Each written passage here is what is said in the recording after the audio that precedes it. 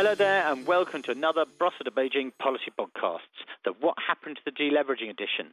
I'm Sebastian Lewis, Platts Head of Content for Greater China, and today I'm joined by Paul Gruenwald, Chief Economist at S&P Global.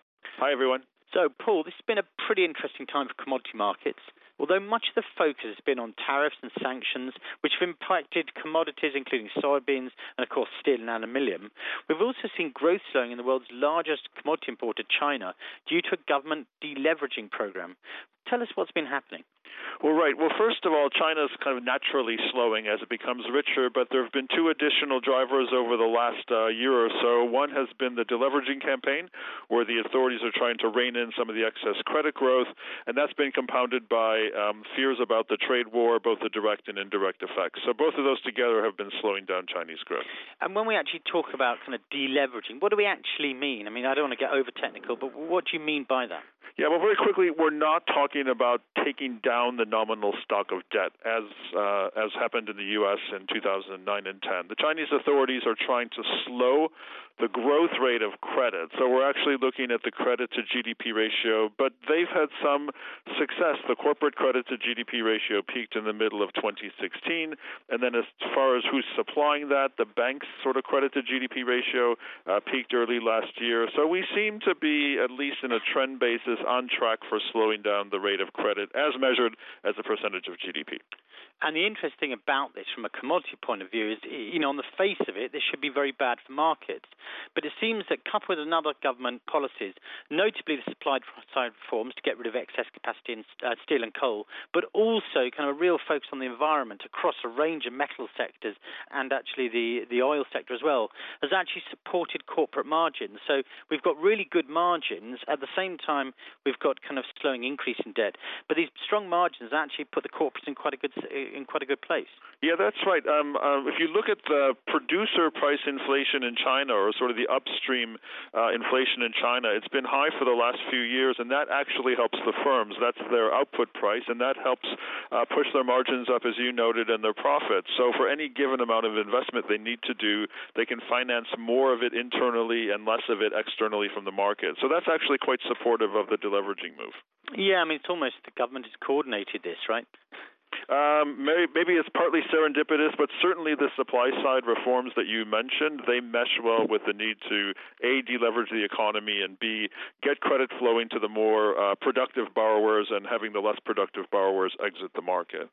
But I think it's also worth noting this has had a bit of an impact on not all exclusively private, but companies that are leveraged. So, for example, repos and similar financings which are relying on credit. Repos where you loan out your metal and get money to finance it. And tightening financing has also been used to control expansion and capacity, which, of course, has been pretty good for the industry across the board.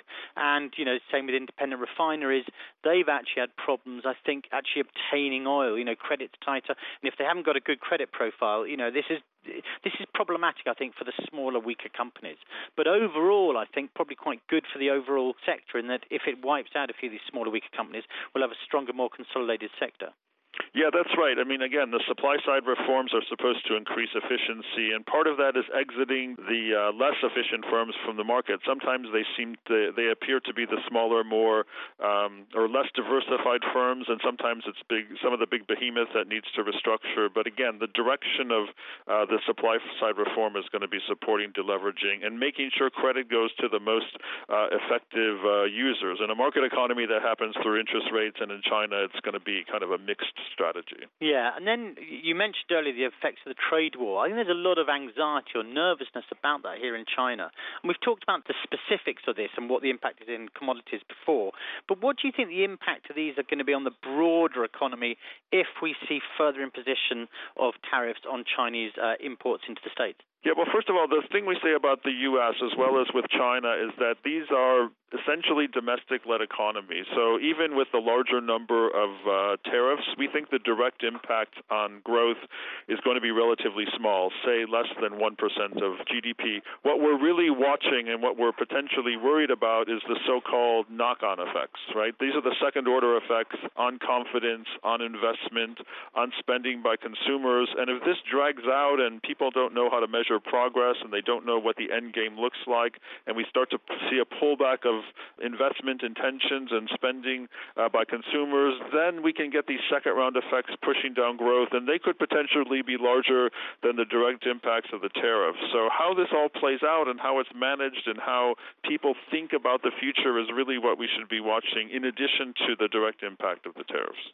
I certainly think it's true to say that, since June or so, we've seen a kind of, less confidence within the economy, should we say. And I suppose, generally speaking, a slowing growth, less confidence will have a knock on commodity demand and, of course, prices. But then, of course, more recently, we've been hearing the government has been thinking again. Are we actually seeing it as a result of these trade tariffs and its deleveraging anxiety? It's actually going to change course? Are we going to see it kind of, open the barrels and kind of big old fiscal stimulus? In the sense of repeating 2008's mega stimulus, no, but you're right. The authorities have singled a bit more fiscal spending, including on infrastructure, which is going to have an impact on commodities. Also, we've seen a slowing of the pace of deleveraging. Those strike us as pretty sensible responses to slower growth and lower confidence. But again, the deleveraging is a 3-year program as announced by the government, so we would see this more of a pause rather than throwing in the towel. We still think there's work to be done in getting the credit to GDP ratios down to more sustainable levels. And I think the other thing is, of course, that since June, especially anxiety on the tariffs, a collapse really, well, not a collapse, but certainly a sell-off in the renminbi, which has weakened against, admittedly, quite a strong dollar. And this had an impact on commodities like copper, where prices have almost fallen in line with the exchange rate. Well, what's going on there?